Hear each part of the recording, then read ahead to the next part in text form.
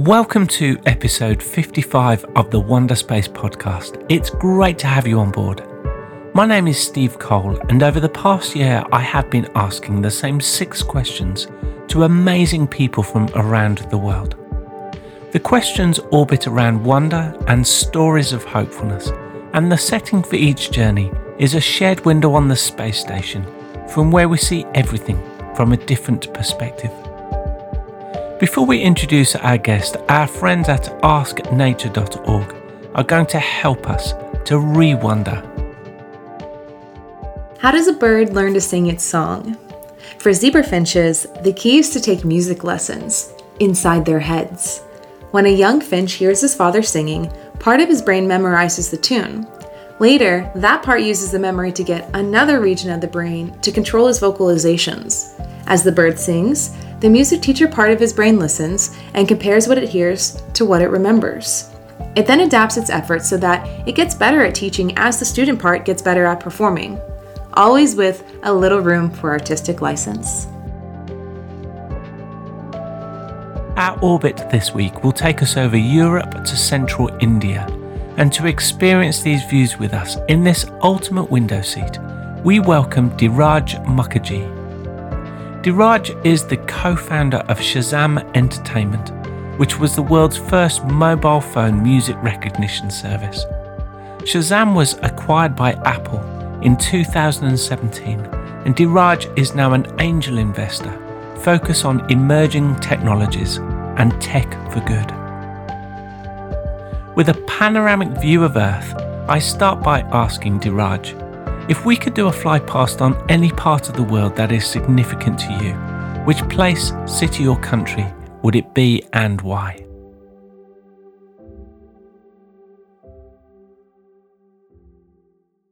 I'd love to do a fly past of Rio, only because I think it's the most magical city, and the views are absolutely brilliant. I actually had the unique opportunity of being in a hang glider when I was in Rio about 20 years ago, going off the top of a cliff above the city, and I just remember just being an unbelievable experience. And it's something which I'd love to repeat if I could. Dheeraj, give us a glimpse into your life story so far, with an emphasis on what you are doing currently.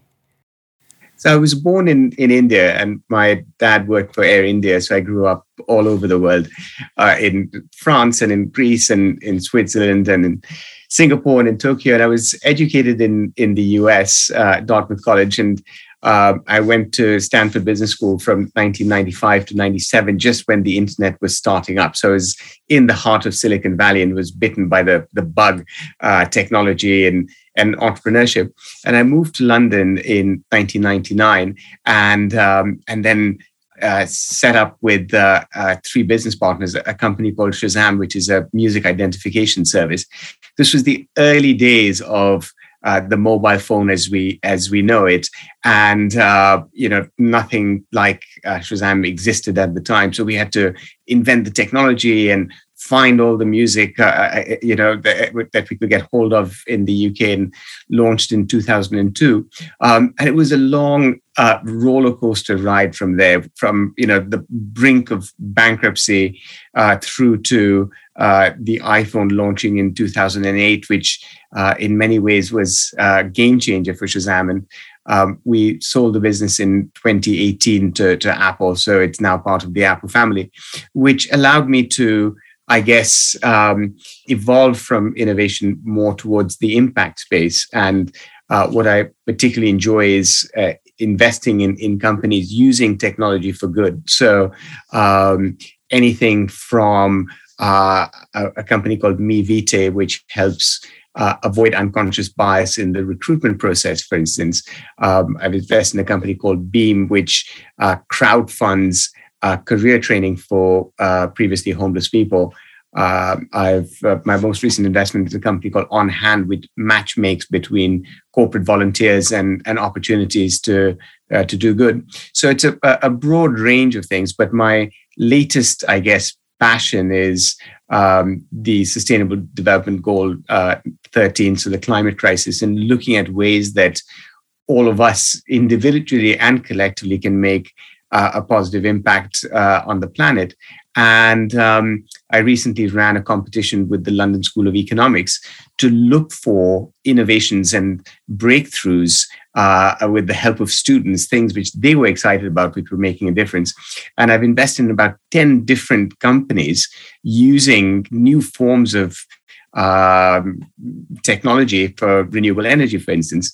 And it's a learning journey, and I'm really enjoying, I guess, this new domain and trying to adapt my skills from being an entrepreneur to being an investor. So this intersection between innovation and impact.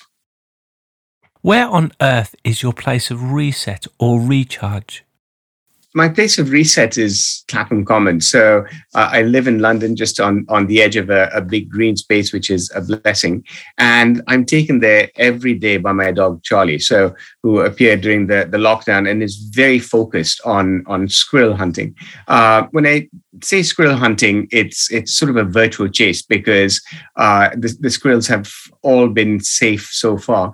And it gives me a really interesting, I guess, insight into the mind of a dog, which is really focused on the present and endlessly curious. It tends to be very sociable, and as a result, I end up having fascinating conversations with other dog walkers, noticing parts of the common which I didn't even know existed, and wondering what Charlie is actually sniffing out, which is a sense which human beings don't have that well developed. So I thoroughly enjoy that, whether rain or shine, and it's been one of the, I guess, big upsides of the new world we're living in.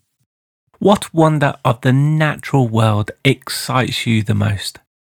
I actually am fascinated by volcanoes, and I have enjoyed, I guess, times hiking volcanoes in Costa Rica, for instance. I climbed Kilimanjaro in Africa when I was in my 20s, which was a brutal experience, but pushed me to my limit, but great memories. And I find it fascinating from a geological perspective. And in fact, one of the companies I invested in recently is called Dandelion, uses geothermal energy for heating and for cooling homes. And my wife wants to go to Iceland, which I think would be a fantastic place to discover. And I've heard that Iceland is one of the leaders in geothermal energy. So trying to get a better understanding of the phenomenon, I guess, is something which I'm really looking forward to. Dheeraj, what is your story of hopefulness that's not your own, about a person, business or non-profit who are doing amazing things for the world?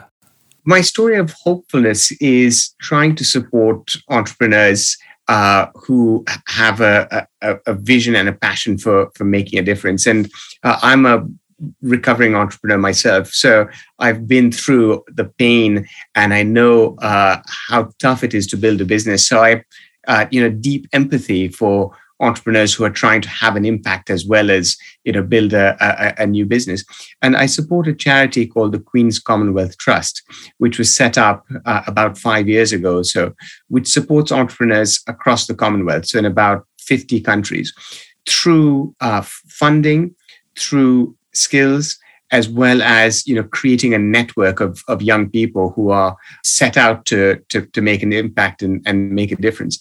And by creating this community and by allowing the exchange of ideas and inspiring others and sharing stories and sharing resources, I feel really optimistic that a large part of our planet, we will see this next generation of businesses which will grow and take shape and give a chance for other young people to participate as well, and hopefully go on to become large companies in their own right.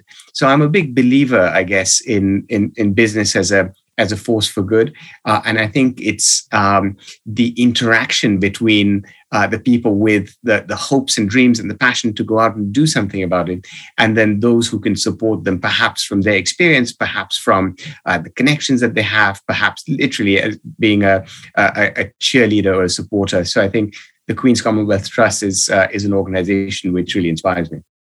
Finally, as we prepare to re-enter, what insight, wisdom, or question would you like to share with us?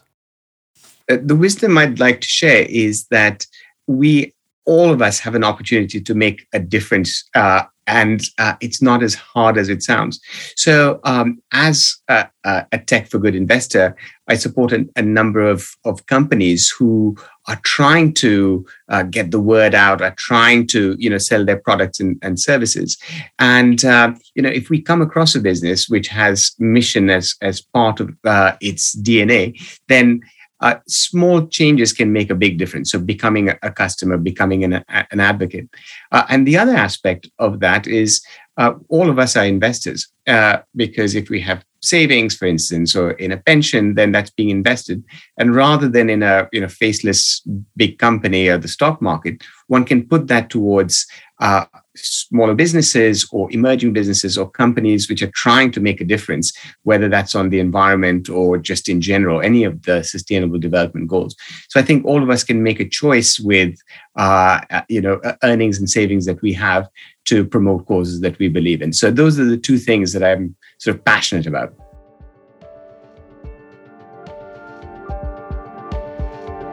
More information about Dheeraj can be found on his website, dheerajmukherjee.com. Our previous 54 Wonder Space episodes can be found on our website, ourwonder.space.